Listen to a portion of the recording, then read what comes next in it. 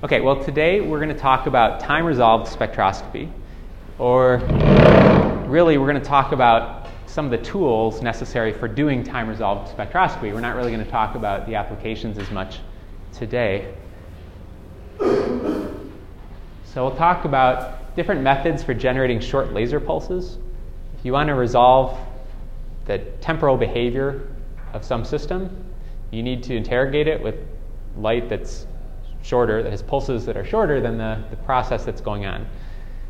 Okay, so you might have some chemical reaction. You want to monitor the reactants during the reaction. You need to have some interrogation that's faster than the reaction. And so we'll talk about how you generate short laser pulses, what the limits are to how short a laser pulse you can generate are, how you determine how short a laser pulse is, because once it becomes shorter than the time constant of your photodetectors, it's no longer trivial to characterize its length. And then some of the techniques of doing measurements with short laser pulses. We'll talk about lifetime measurements and pump probe measurements. I think we'll have time to get to that today. We'll talk about some of the extra care you need to take when you have ultra-fast optics, very short laser pulses. We'll talk about short pulses. The energy in the pulse generally leads to a very high peak power, and that affects how you handle the light. It can damage optics more easily. It's harder to transmit through optics, both because of the high peak power and the broad spread and frequency components that make up the pulse. Okay, so for a lot of things that we've talked about up until now, where we're trying to resolve the energy spectrum of a sample, it's desirable to have very narrow frequency bandwidth lasers. So very narrow line width, so that you can tune the laser line through frequencies and with very high resolution determine where these energy levels are. And it's one of the reasons that lasers have improved the field of spectroscopy greatly. But today we're talking about exactly the opposite. We're talking about the case where the frequency spectrum of the lasers are wide due to the fact that the Heisenberg uncertainty principle says if you have a short pulse, you have a large frequency spectrum. So we're going to go to the other extreme today, where we have a wide frequency spectrum. So we're not going to be describing experiments that are good for differentiating different energy levels like we have. But instead, they'll be useful for determining how systems change as a function of time. So if there are energy levels that are here at one point in time and gone at another point in time, without necessarily saying exactly where those energy levels are, we might be able to say how long they're there. The reason they might only be there for a short period of time is because they could be a transient compound in a reaction, or could be from some bulk physical motion of a material. And for that, we're going to want narrow pulses. Okay, so how do you make short pulses, short or narrow pulses? There's a lot of different ways, and depending on how short a pulse you need, there are different options. So for a laser is a system that takes energy from a pump, stores it in the material, and then emits it in the laser oscillation. So one thing you can do, sort of the very first thing you might think to do, is pulse the pump. If you pump your material, for example, with a flash bulb, it's called flash lamp pumping, where you just send a flash of light into your material, pump it up to an excited state, it's only going to stay in that excited state, and you're only going to have perhaps an inversion for the lifetime of the upper state. And after that, the inversion's gone and it won't laze. Okay, so you can get pulsed laser output if you have pulsed pump input. Okay, so pulsed pumps can give you a laser pulse length on the order of microseconds. And that basically corresponds to the upper state lifetime of the material that you're pumping. Then, if we want to go to shorter and shorter pulse lengths, we can use what's called inversion oscillations. I'll describe that in a moment. Q switching is a very common technique to do two things. One is produce short pulses, and generally that's done to produce high peak power in the pulses. So we'll describe that as a method to generate nanosecond pulses. Q switching has an ugly sister called cavity dumping, which isn't nearly as frequently used, but it is a similar technique that gives nanosecond pulses. And then for very short pulses, femtosecond, or really just a few wave trains that are just a few wavelengths long, we generally use what's called mode locking. There's different ways to generate mode locked lasers. We'll describe some of those. And there's some techniques you can do with mode locked pulses, such as stretching, amplification, and compression of the pulses. So we'll describe that process as well. So just for your reference, one visible wavelength, say 550 nanometers, is about 2 femtoseconds. So when we start talking about pulses that are femtoseconds long, we're talking about just a few wavelengths long, or a few optical cycles long. Anything shorter than that isn't really an optical pulse anymore. Or you might think about what it means to have a pulse length that's shorter than a wavelength. But I'd say that's a different regime. So there are sort of hero experiments that have gotten pulses that are shorter than a wavelength, but we won't really characterize those as optical pulses, so we won't consider those. Okay, so let's start with sort of the easiest and the slowest of these technologies, and we'll work our way towards mode locking. Okay, so pumped lasers. You pulse the pump. Here's a plot that shows a time-varying pump. And so there's a pulse. Let's say there's a threshold where the gain equals the losses. When you have enough inversion in the laser that the round-trip gain equals the round-trip losses, you can have self-supporting oscillations. Okay, so as we pump, there's a population inversion that follows that pump. And then once that population inversion is large enough that there's more round-trip gain than there is round-trip loss, then any of the spontaneous emission coming from this upper state decay into the lower state will rattle around between the laser mirrors, get amplified, and it will continue to get amplified, building up in power until it saturates the population inversion down to the point where the round-trip gain equals the round-trip loss. If the population inversion is above that, the power will continue to build up, stealing energy from the upper state until the population is such that the round-trip gain exactly equals the round-trip loss. That's the steady state condition given by this dotted line. And that's where the laser will operate basically until the pump is removed. So here's the laser output shown here. And you get a pulse that's on the order of the pump pulse length. That's the case if we have a fast lower laser level, which is generally what you want in a laser. So just think of that as our canonical laser system.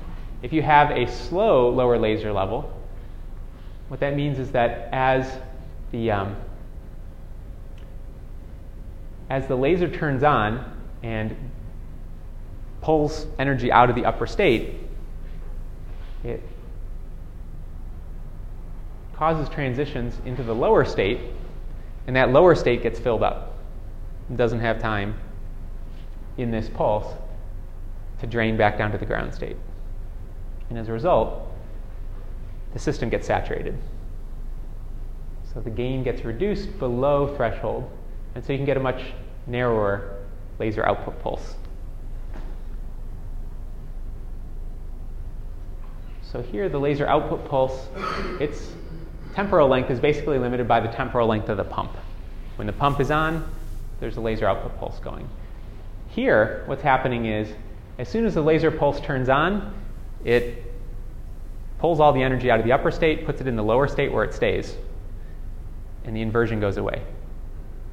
And so this pulse length is independent of the pump length.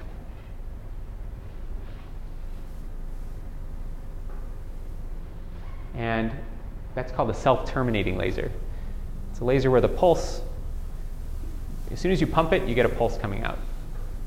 And it doesn't matter when you turn off the pump, you just get a pulse. So those lasers that operate like that are called self-terminating lasers. The nitrogen laser is the most common example of a self-terminating laser. A nitrogen laser is also the only laser that doesn't need a cavity around it. The gain in a nitrogen laser is high enough that for one pulse, photons can get amplified, and the pulse basically terminates before the light would have gone around in a cavity. Above that line is where the loss is bigger than the gain? Or The gain's bigger than the loss. Loss is bigger than the gain. So delta n here is the population inversion. And when that population inversion exceeds, so the gain is proportional to the population inversion. And so when it exceeds the loss level, so if the vertical axis we're plotting gain, a gain is a fraction. Round-trip gain would be a fraction, the round-trip loss would be a fraction. So this dotted line would represent the round-trip loss plotted on the same scale as the round-trip gain, which is proportional to delta n. And for a slow low laser level one, right? We could pump it with a CW laser. You could pump it with a CW laser and you'd see the same thing. Yeah. Okay, and that leads to what's called inversion oscillation. So let's say you pump it with the CW laser. The system, as the gain builds up, eventually the laser turns on and it overshoots the steady state, which is what we saw for the self-terminating laser. And so then it turns off. And then you pump it back up and it turns on, it overshoots, turns off. And so you get this ring behavior. So this is in time. So these are a bunch of pulses coming out. So it's a pulse laser, it's a repetitive laser, but these pulses aren't periodic. Okay, so they're sort of random in time. We'll see when we compare that to Q switching and mode locking, which have very specific criteria that sets the pulse repetition rate. This doesn't have that. So it's a way to get pulses, but not very well-defined pulses, and therefore it's not a very commonly used technique.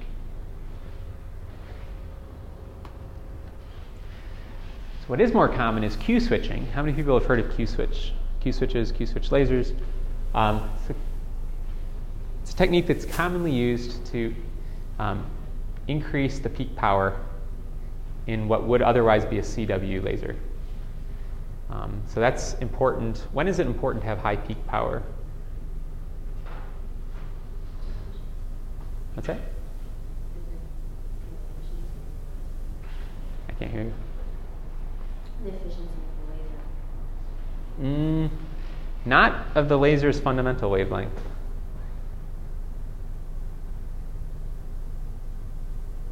But what can you do with a laser that depends on the intensity of the laser?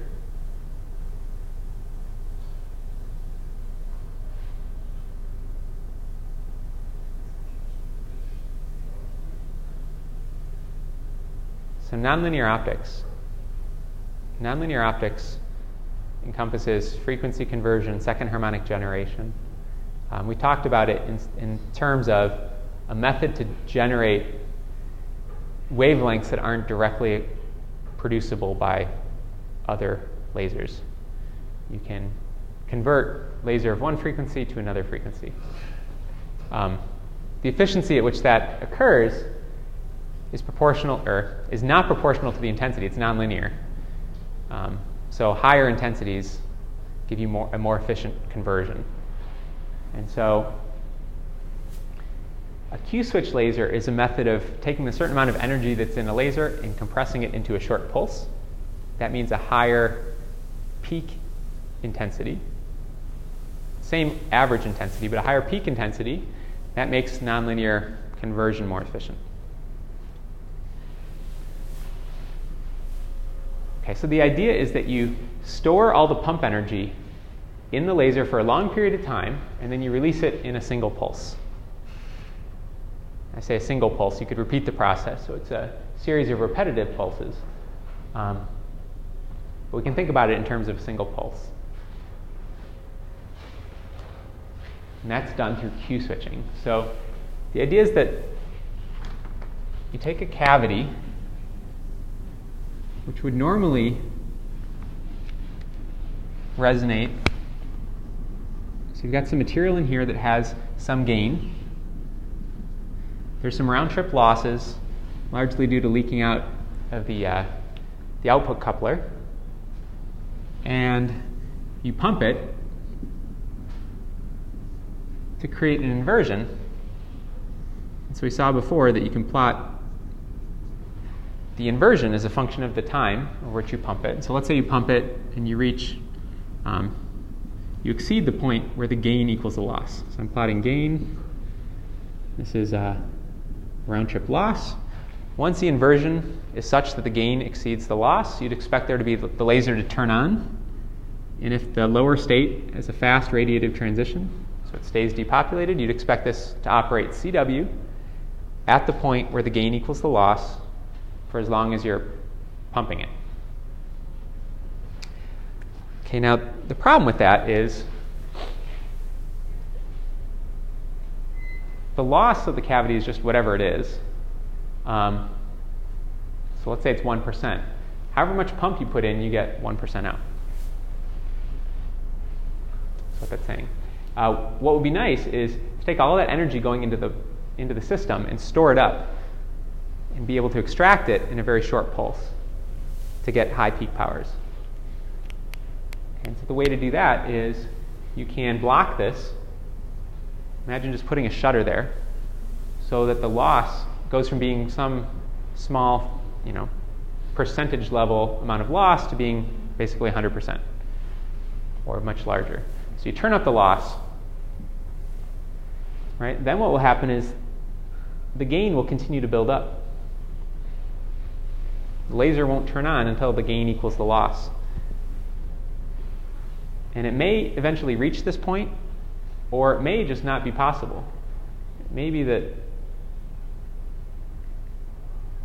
you pump it to a point where you pump it as hard as you can and the gain never exceeds the loss. The laser never turns on. So you've got this large population inversion now, and you quickly remove that shutter. All the energy stored in that upper state can get extracted on the first couple passes through the cavity. And that saturates the gain down, and it comes back to steady state. So what you get is a large peak.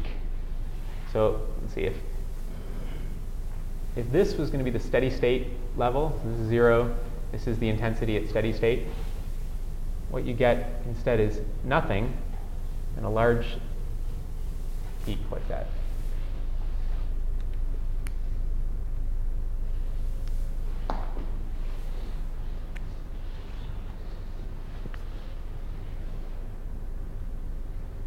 Okay, so that's a technique that can give a typical pulse length of about 10 nanoseconds.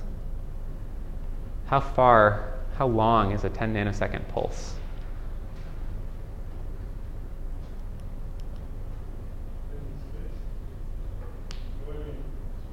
So in 10 nanoseconds, how far does light go?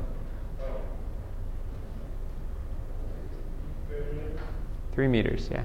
So rule of thumb, light travels at a foot per nanosecond. Just for a ballpark figure. So it goes about 10 feet, 3 meters. So this pulse length is, physically, it's on the scale of the optical experiment. It's a few passes through the cavity, and all this energy is extracted.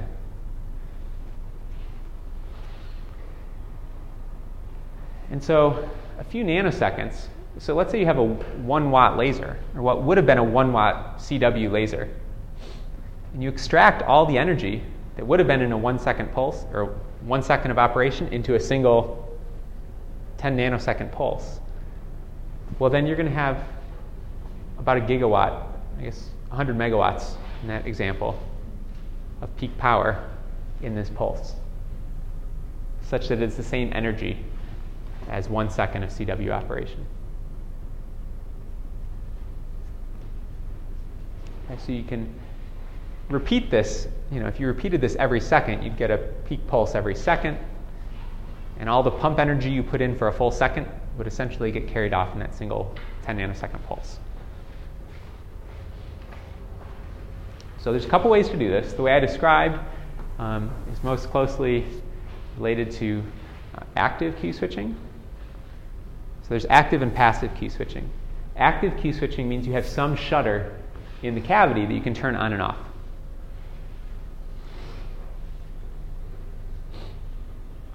So the most common forms of shutters are either electro-optic or acousto-optic shutters. So there's some crystal in here that can either rotate the polarization or deflect the angle of the beam going through it as a function of the applied voltage. So if you have a polarizer here, such that when you rotate the polarization, it dumps the light out of the cavity, that's a very high loss. Then if you turn off the polarization rotation so that it can transmit through that polarizer, then you've lowered the loss considerably. Or if you deflect the light using an acousto-optic modulator, if you deflect the light so that it no longer hits this mirror at the proper angle to be resonant in the cavity, that's also a high loss. Both of those are high-speed, voltage-controlled shutters. So they can be turned on and off in the order of a nanosecond. So you can operate at gigahertz frequency or can turn on and off in the order of a nanosecond.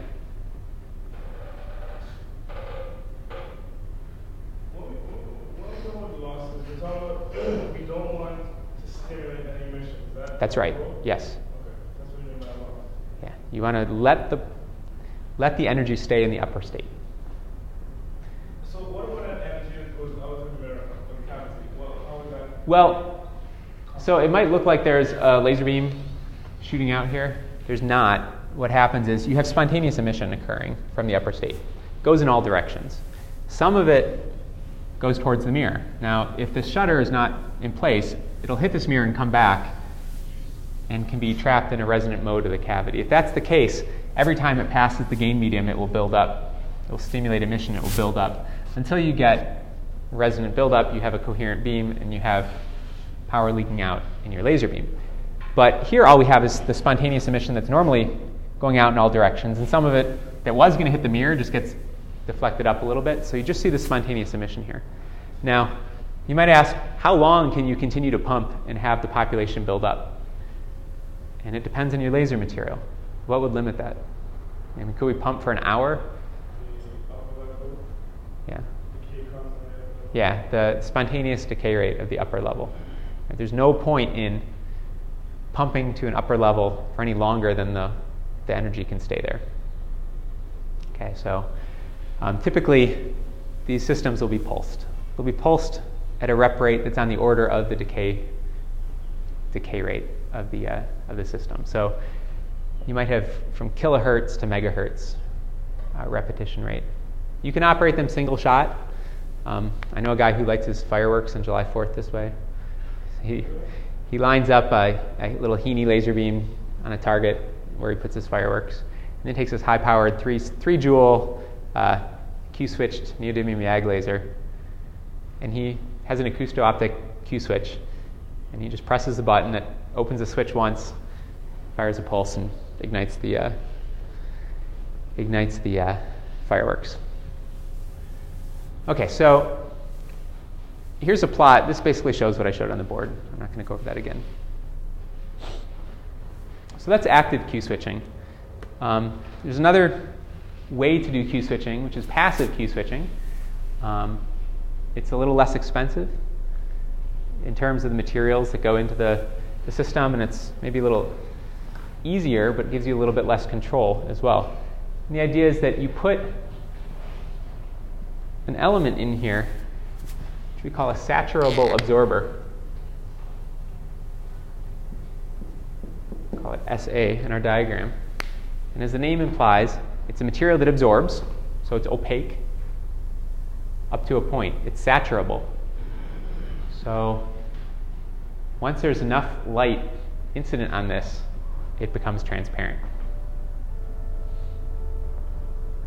So it's the equivalent of,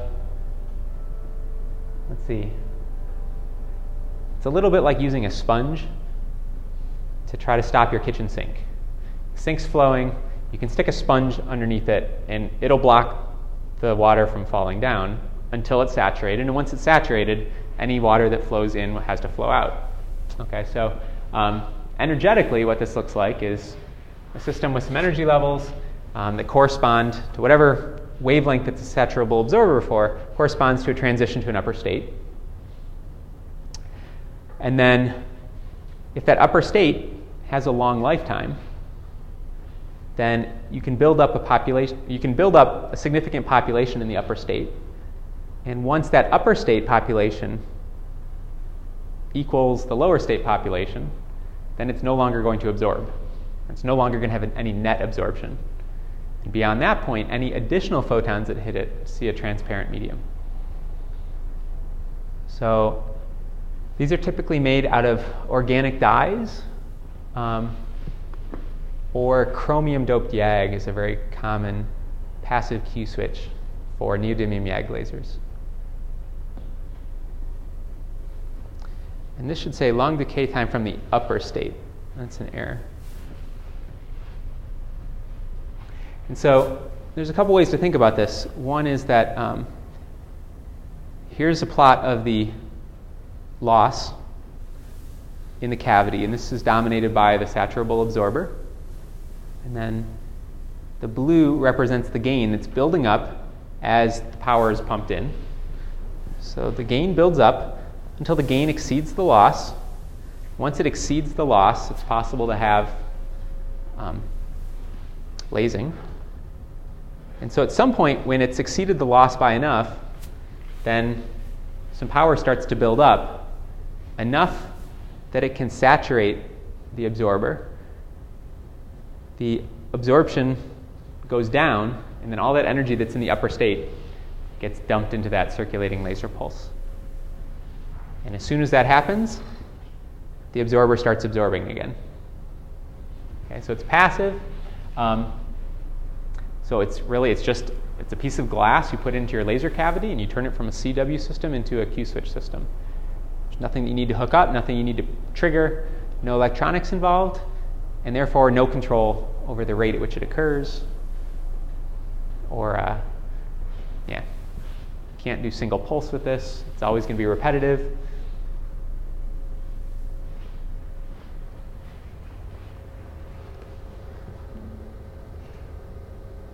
So that's called Q switching. It's a very common technique, both to shorten laser pulses and for the similar reason, to increase their peak power. There's a related technology called cavity dumping. The principle is almost identical, just kind of the inverse. But the results aren't usually as good. The idea is that you start with very low losses in the cavity. Meaning, usually there's some loss in the cavity that comes from the output coupler. That's how the light gets out of the cavity, and that gives you a usable beam. So usually one of the end mirrors has a 1% or 2% of transmission. So if you don't do that, if you make both mirrors high reflective, imagine you could make them infinitely high reflective. Now you can't. There's limits to how high the reflectivity can be, practical limits. But if let's say they were infinitely highly reflective, you'd get lasing, only the laser light would have no way to escape the cavity. So it would just continue to build up. All the pump energy you put in gets extracted in the laser pulse, but it's not a pulse, it's the laser field going back and forth in the cavity. And it builds up and it builds up and it builds up. And then if at some moment in time you can switch off, if you can imagine just removing one of the end mirrors, all that energy just would flow out. Right? The length of that pulse would be the round-trip length of the cavity, the physical length. The time of the pulse would be the round-trip time of the cavity. Okay, now you can't pull out a mirror in that fast, but you could have another electro-optic shutter, for instance, that would deflect the light. out of the cavity. And so your output coupler then, instead of just being a mirror, could be an electro-optic or an acousto-optic device. So here's a little hard to see, but this is a diagram from Demtroder that shows an argon laser. Here's the laser head. So this is not the output of the laser. This is just the argon ions, the gas tube. There's a back mirror over here, which is high reflective. And then there's a steering mirror here and an end mirror here. They're both high reflective. And so in the absence of this output coupler here, the light will just bounce back and forth between these mirrors. You'll get a resonant enhancement of the spontaneous emission. That's your laser, but there's no way for the light to get out until you turn on this acousto-optic modulator. And that deflects light at a small angle, and anyhow, that small angle can be enough to separate the light so that it doesn't go back into the laser, but instead couples out. Okay, so again, the speed at which you can do this is governed by two things. It's the speed at which you can turn these switches on and off, and then the cavity length, or the round-trip cavity time. So you get the same typical pulse lengths, but you don't get the same high powers you can get with Q switching. So typical peak power would be on the order of a kilowatt instead of a gigawatt. Not nearly as large. So why would that be? Let's think about the two.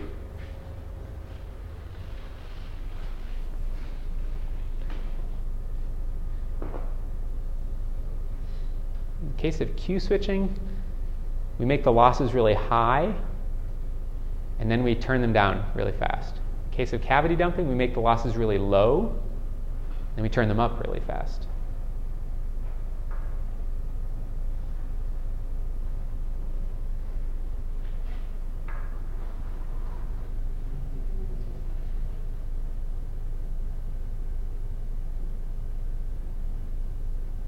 So any thoughts on why Q switching would give higher power?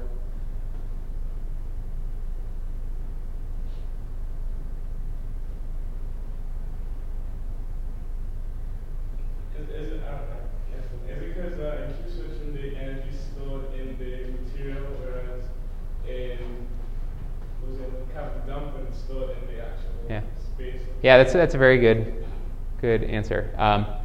You can store the energy in the material for a long period of time, whatever the upper state decay time is, without losing that energy. But once it's in the field and it's bouncing back and forth, you can never really get the losses to zero. There's always going to be some losses on reflection from each mirror, on traveling through any of these interfaces. So if you're storing the energy in light that's bouncing back and forth and incurring these losses, very rapidly, because it's traveling at the speed of light, and anyhow, it may take only a nanosecond or two for it to go through a round trip. You can never really make the losses that small. You can never make them small enough to get a lot of energy stored in the field.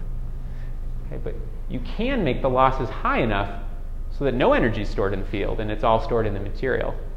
And you can do that with much less loss of energy.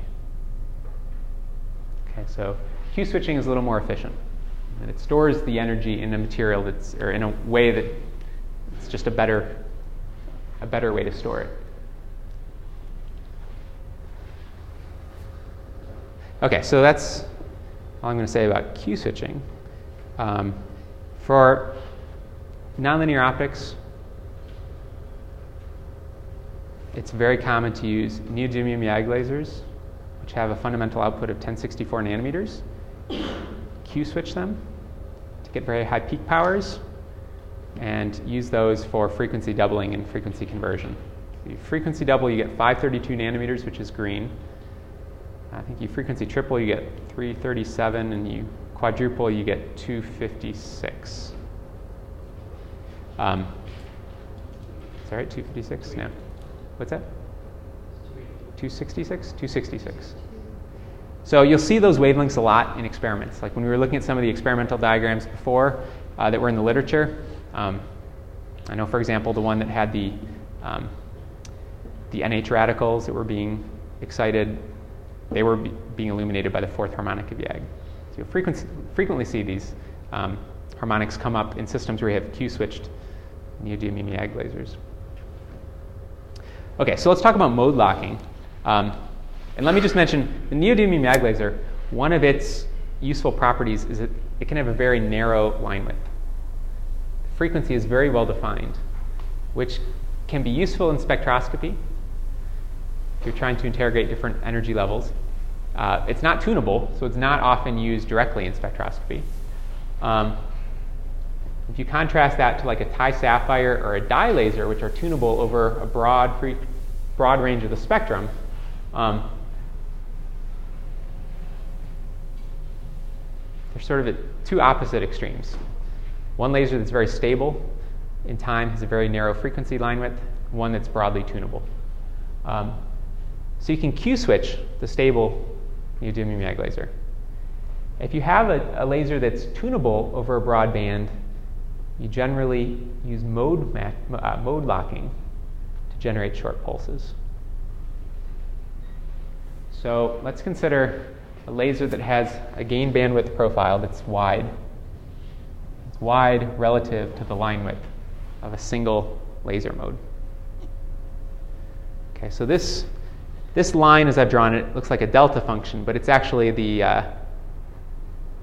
Lorentzian line profile for the cavity that holds the lasing medium. Okay, and so the laser line width would be a Lorentzian low profile. And if it operates in what we call single mode operation, you just have a single frequency at which it oscillates. And this is what your output would look like. And if you have a tunable laser, you have some element that lets you change which wavelength resonates in the cavity, and that would move this sort of delta-like function back and forth in frequency under this gain bandwidth profile.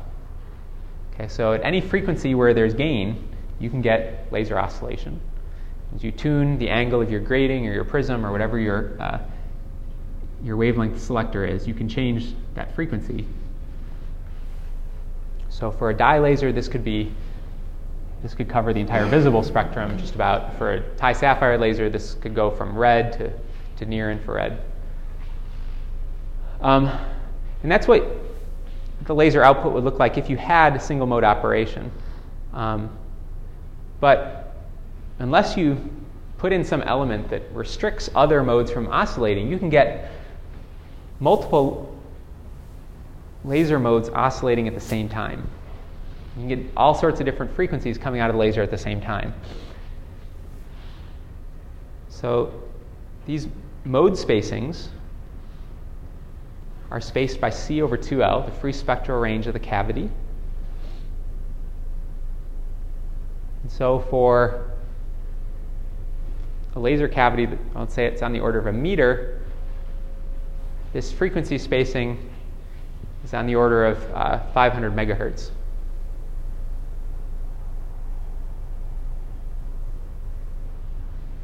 So if you have a dye laser, it's tunable over 10 to the 14 hertz,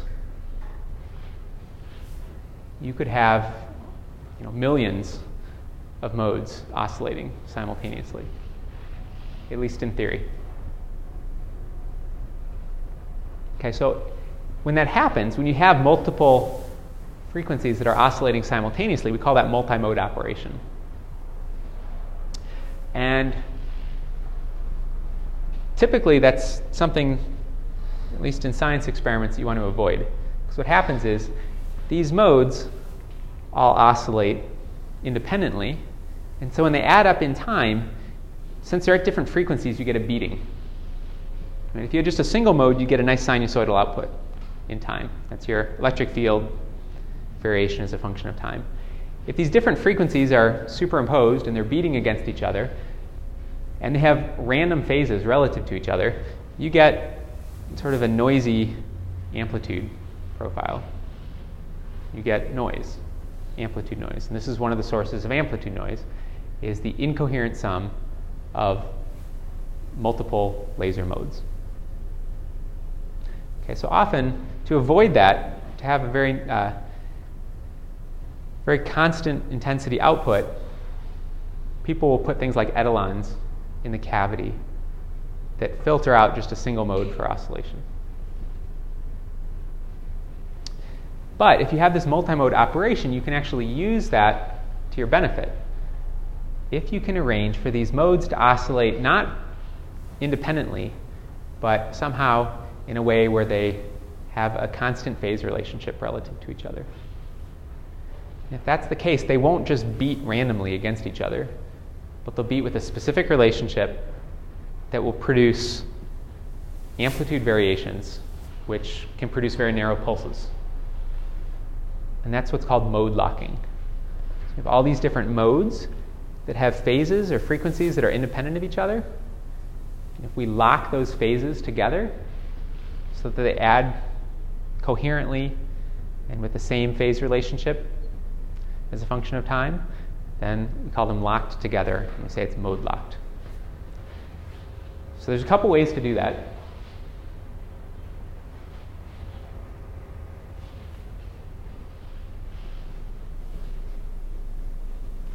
One is actively. Sounds a lot like Q-switching, and the other is passively.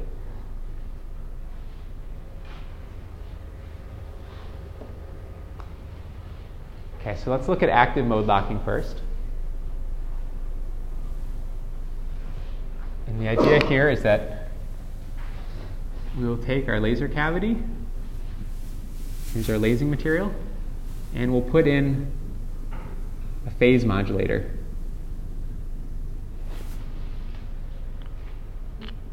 So this represents a phase modulator, and what it does is it just adds a phase to the light that goes through it that's proportional to the voltage applied to the phase modulator.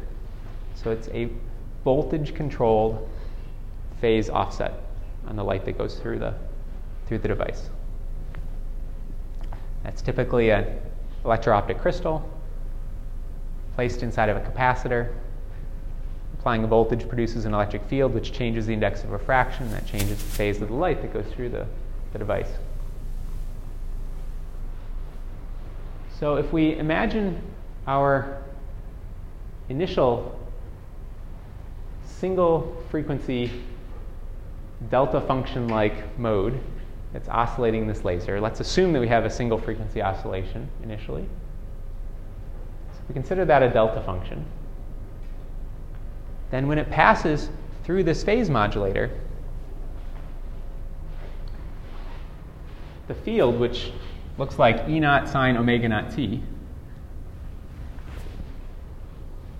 gets some additional phase put on it. So this term right here is the additional phase put on by the phase modulator. And if I just apply a constant voltage to that phase modulator, I just get a constant value here for the phase. If I apply a sinusoidally oscillating voltage, I get a sinusoidally oscillating phase shift. That's typically how these are used. Okay, so here's a sinusoidally oscillating phase shift. It oscillates with an angular frequency of omega sub m, m for modulation, and it has an amplitude of m, called the modulation depth.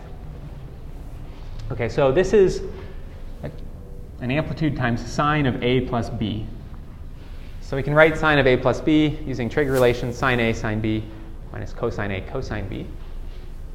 And so omega naught t is a, m sine omega mt is b.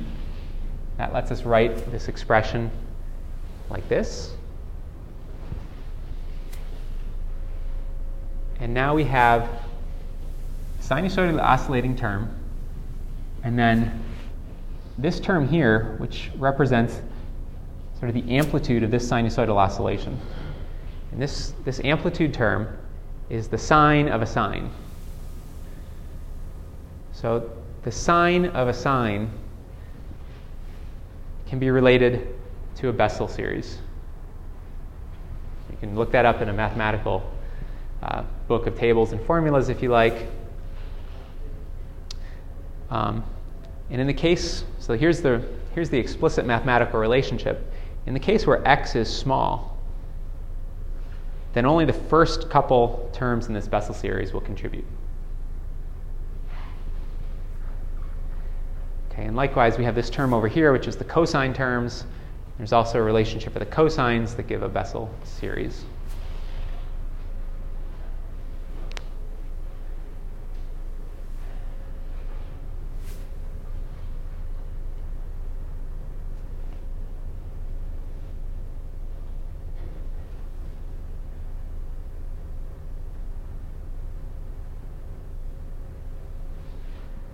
Okay, and so the effect of that is to put what we call sidebands on the light.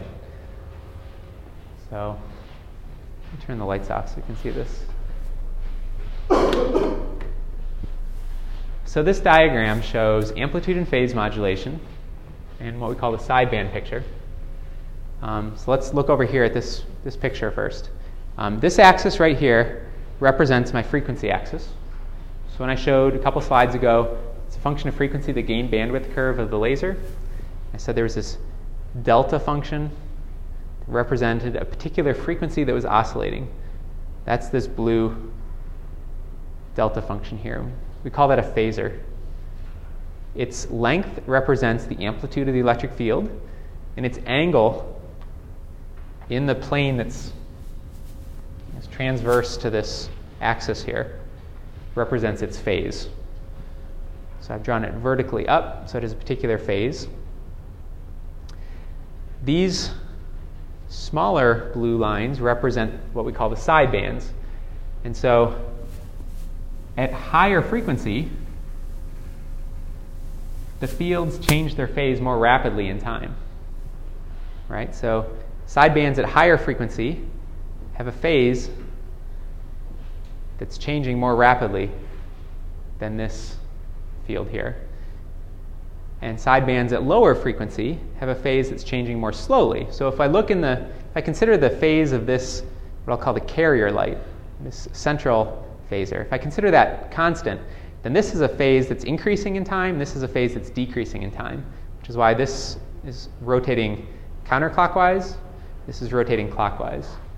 So viewed along the axis, these are three vectors, and their angle with respect to the, say, the y-axis here would represent their phase of frequency components of light. There are three different frequency components here.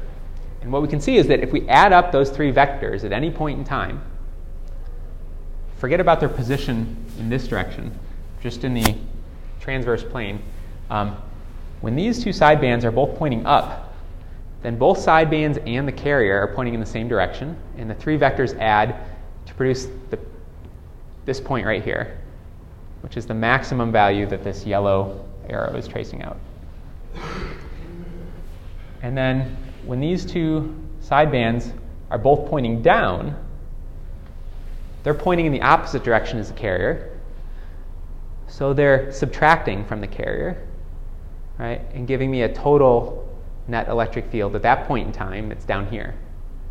Right? You can just watch, because of the way that they're rotating in opposite directions at the same rate, their transverse components always cancel. Their vertical components always add or subtract from the carrier. And so the sum, which is given by this yellow phasor, is changing in length but always has the same phase. So we call that amplitude modulated light. So if you have an electric field whose amplitude is changing in time but its phase is not, that's amplitude modulation. It can be described by a constant amplitude carrier and two constant amplitude sidebands that are at frequencies with a phase such that they're in phase with the carrier, so that both sidebands are in phase with the carrier at the same time. That's a picture for amplitude modulation. And then over here is a picture for frequency modulation, or phase modulation, which is very similar. Again, here's my carrier, and here's my sidebands, but the phase of the sidebands is such that when the two sidebands are in phase, they're either pointing this way or this way. Right? They're not along the direction of the carrier. So when they're in phase, they're either changing the phase of the carrier, so it's pointing more out of the board or more into the board. And if you look at any point in time, the vertical components of the two sidebands cancel. The horizontal components add. So they can never change the vertical length of this carrier. Or they can never add to the carrier to produce a different vertical value. They can just shift its horizontal value. So as long as these sidebands have a small magnitude, what's effectively happening here is this yellow sum vector has the same length as this blue carrier, but its phase is modulating. Its phase is modulated, so that we call that phase modulation. So phase modulation or amplitude modulation can be thought of as a field that has an amplitude or a field that has a phase that's changing in time, or it can be thought of in terms of multiple frequency components with a particular phase relationship.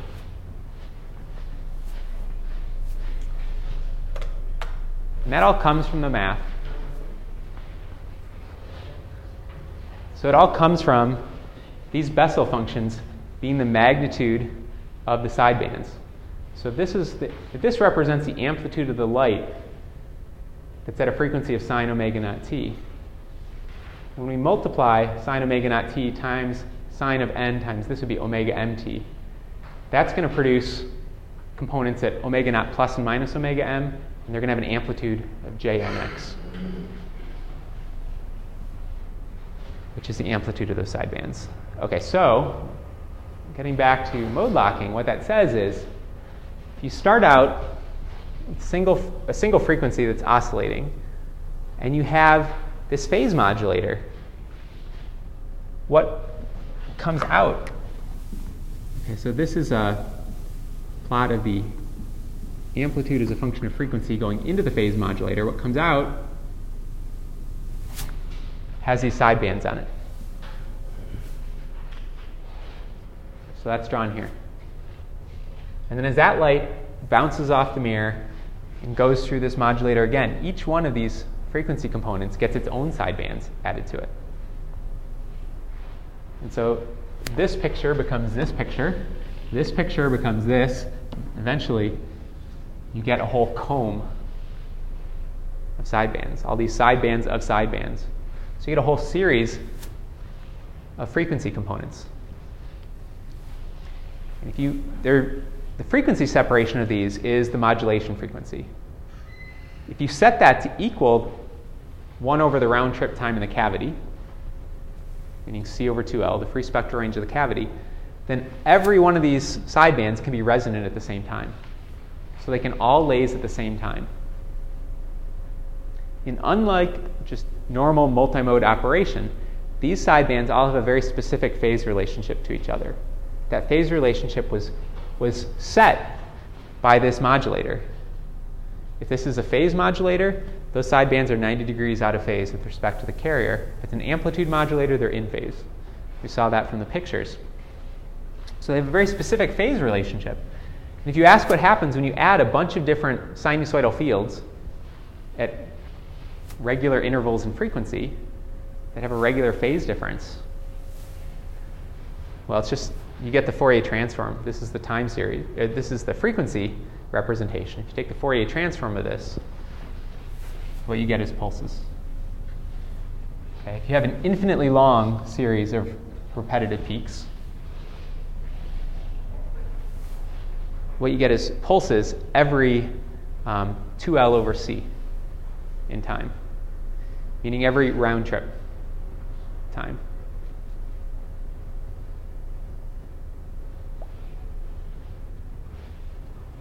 So here's what that series would look like if you have only 5 modes oscillating at the same time. Those 5 modes will add up in phase at one moment, and then they'll drift out of phase and they'll sort of cancel each other out.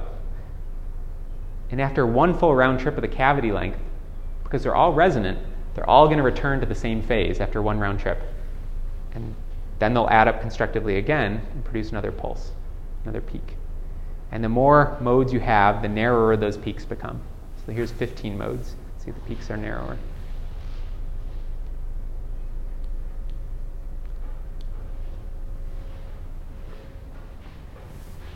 So that's one way to think of it. That's the frequency picture. You can think of it in the time domain as well. In the time domain, you can think of your phase modulator as being sort of like a switch. There's a certain round trip length to the cavity. It's set by this separation of the mirrors. And light will be resonant when an integer number of half wavelengths fit between the mirrors. So if you have a phase modulator here and you change the phase of the light, or you change the effective length between the mirrors by introducing some delay here, then you can take light that would have been resonant and make it not resonant, and vice versa. So it's sort of like turning the resonant condition on and off. When you're turning it on and off, at whatever the modulation frequency is. So we said we want that modulation frequency to equal the free spectral range, or to equal 1 over the round trip time.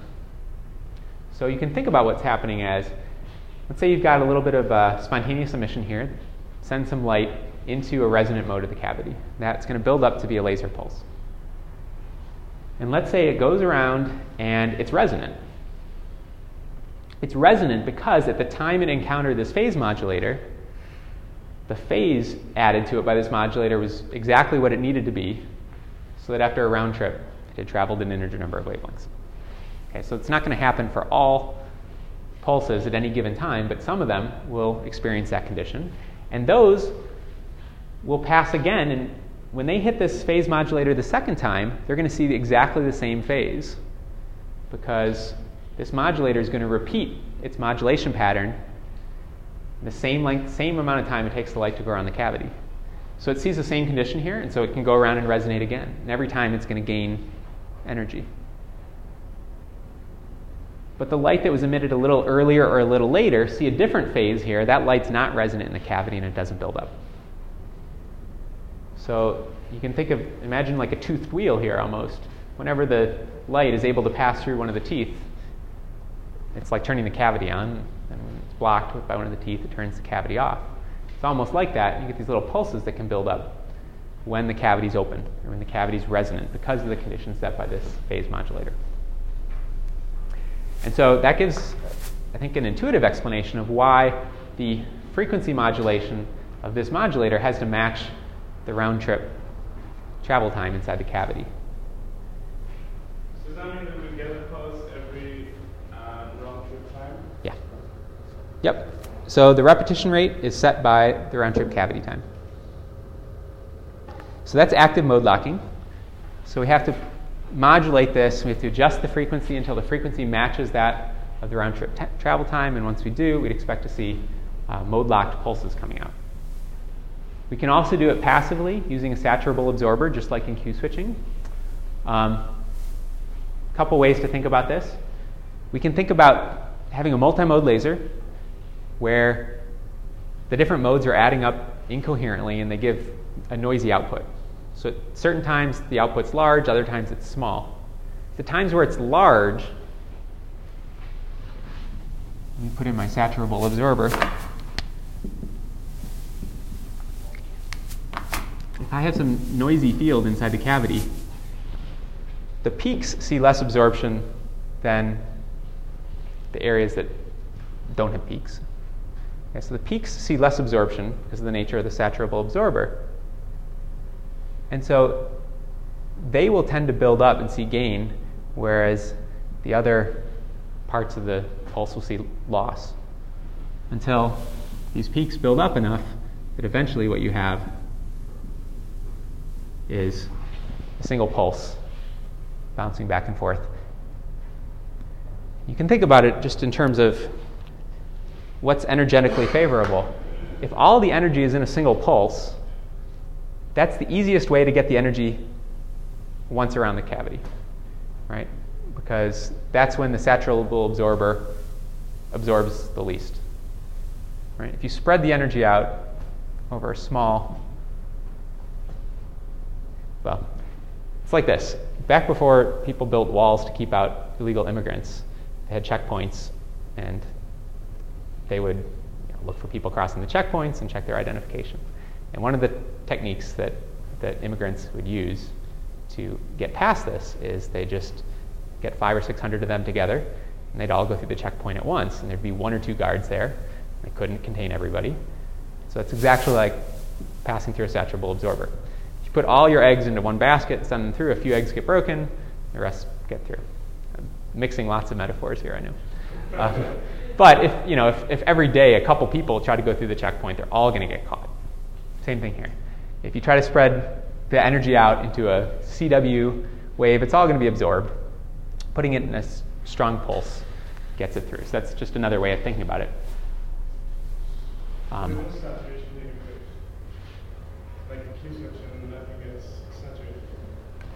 Well, so here, the leading edge of the pulse saturates the absorber, and then the trailing edge can propagate through without absorption.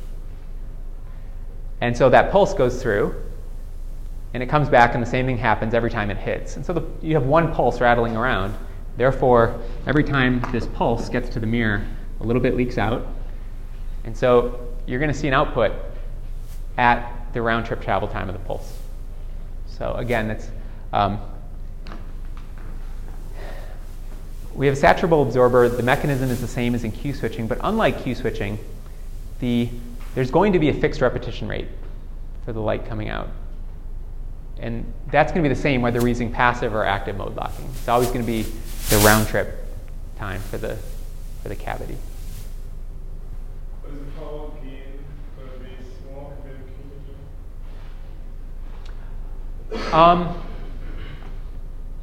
switching? The peak power here can be very, very large. But that's not like power, right? But that's not, there's two types of power that we have to talk about when we're dealing with short pulses. There's the peak power, which is the power seen while this pulse is on your detector or on your optic, and there's the average power.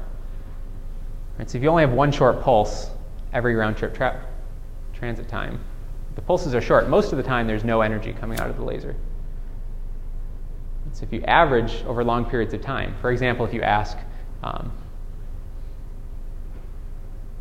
the average power is important when you consider how much heat you're adding to a material, right? Because the thermal time constant is going to average over many pulses. The peak power is important in terms of the nonlinear efficiency for frequency conversion, in terms of ionizing a material. It's the strength of the electric field that distorts the molecules or the atoms and can cause ionization. So depending on what you're doing, it may be the peak power or it may be the average power that matters. And so in none of these systems, Q switching or mode locking, are you necessarily doing anything exotic with the average power. But it's compressing the energy into short pulses and getting high peak powers. Well, it seems like Q switching, once it builds up, it just releases everything. Yeah. So you got the peak power out of the cavity. But here it seems that line is bouncing around. Yeah. Something gets Yeah, well, so Q switching, you can send out pulses slowly if you want. You can just send out single pulses. You can just turn on the Q switch once, get one pulse out. So you can get power building up for however long your upper state lifetime is, you can get power building up. Here, you can only get power building up for one round trip.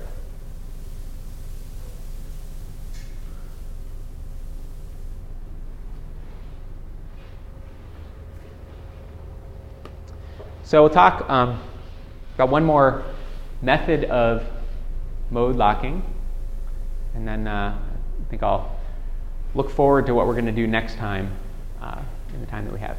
So another method is called Kerr lens mode locking. This is another type of passive mode locking. I just mention it because it's the saturable absorber we've already seen. We saw in terms of the Q switch. We haven't seen this yet. A Kerr lens is just a piece of glass or a piece of a crystal that has a particular nonlinearity called Kerr nonlinearity. It's a third order nonlinearity. All that means is its index of refraction is a function of the applied electric field squared.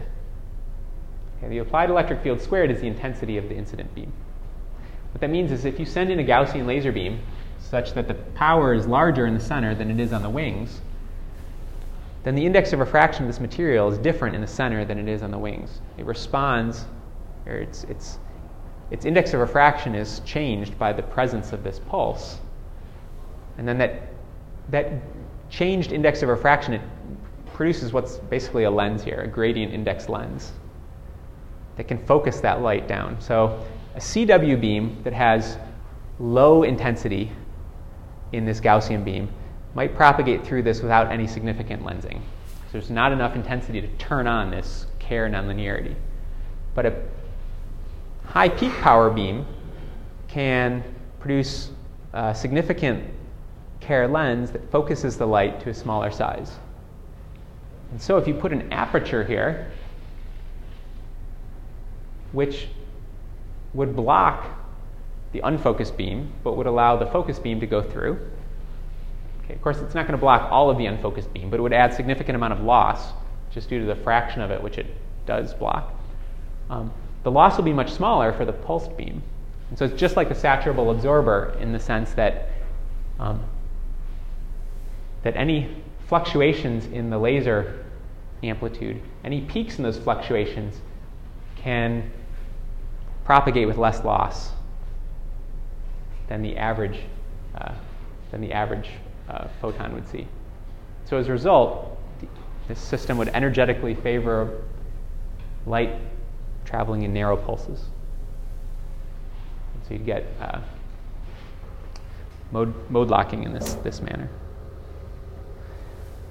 Okay, so we've talked about several different ways to generate short pulses. What we haven't talked about, and we'll do next time, is we'll talk about how to deal with ultra-short pulses. One of the things that happens, particularly in mode locking, we talked about all the different frequency components that add up to produce this pulse. What that means is your pulse has lots of different frequency components in it. And when it travels through glass or air or any material that has dispersion, those different frequencies travel at different speeds, and your narrow pulse gets spread out. The different frequencies travel at different speeds. You get what's called the chirped pulse, which looks like this.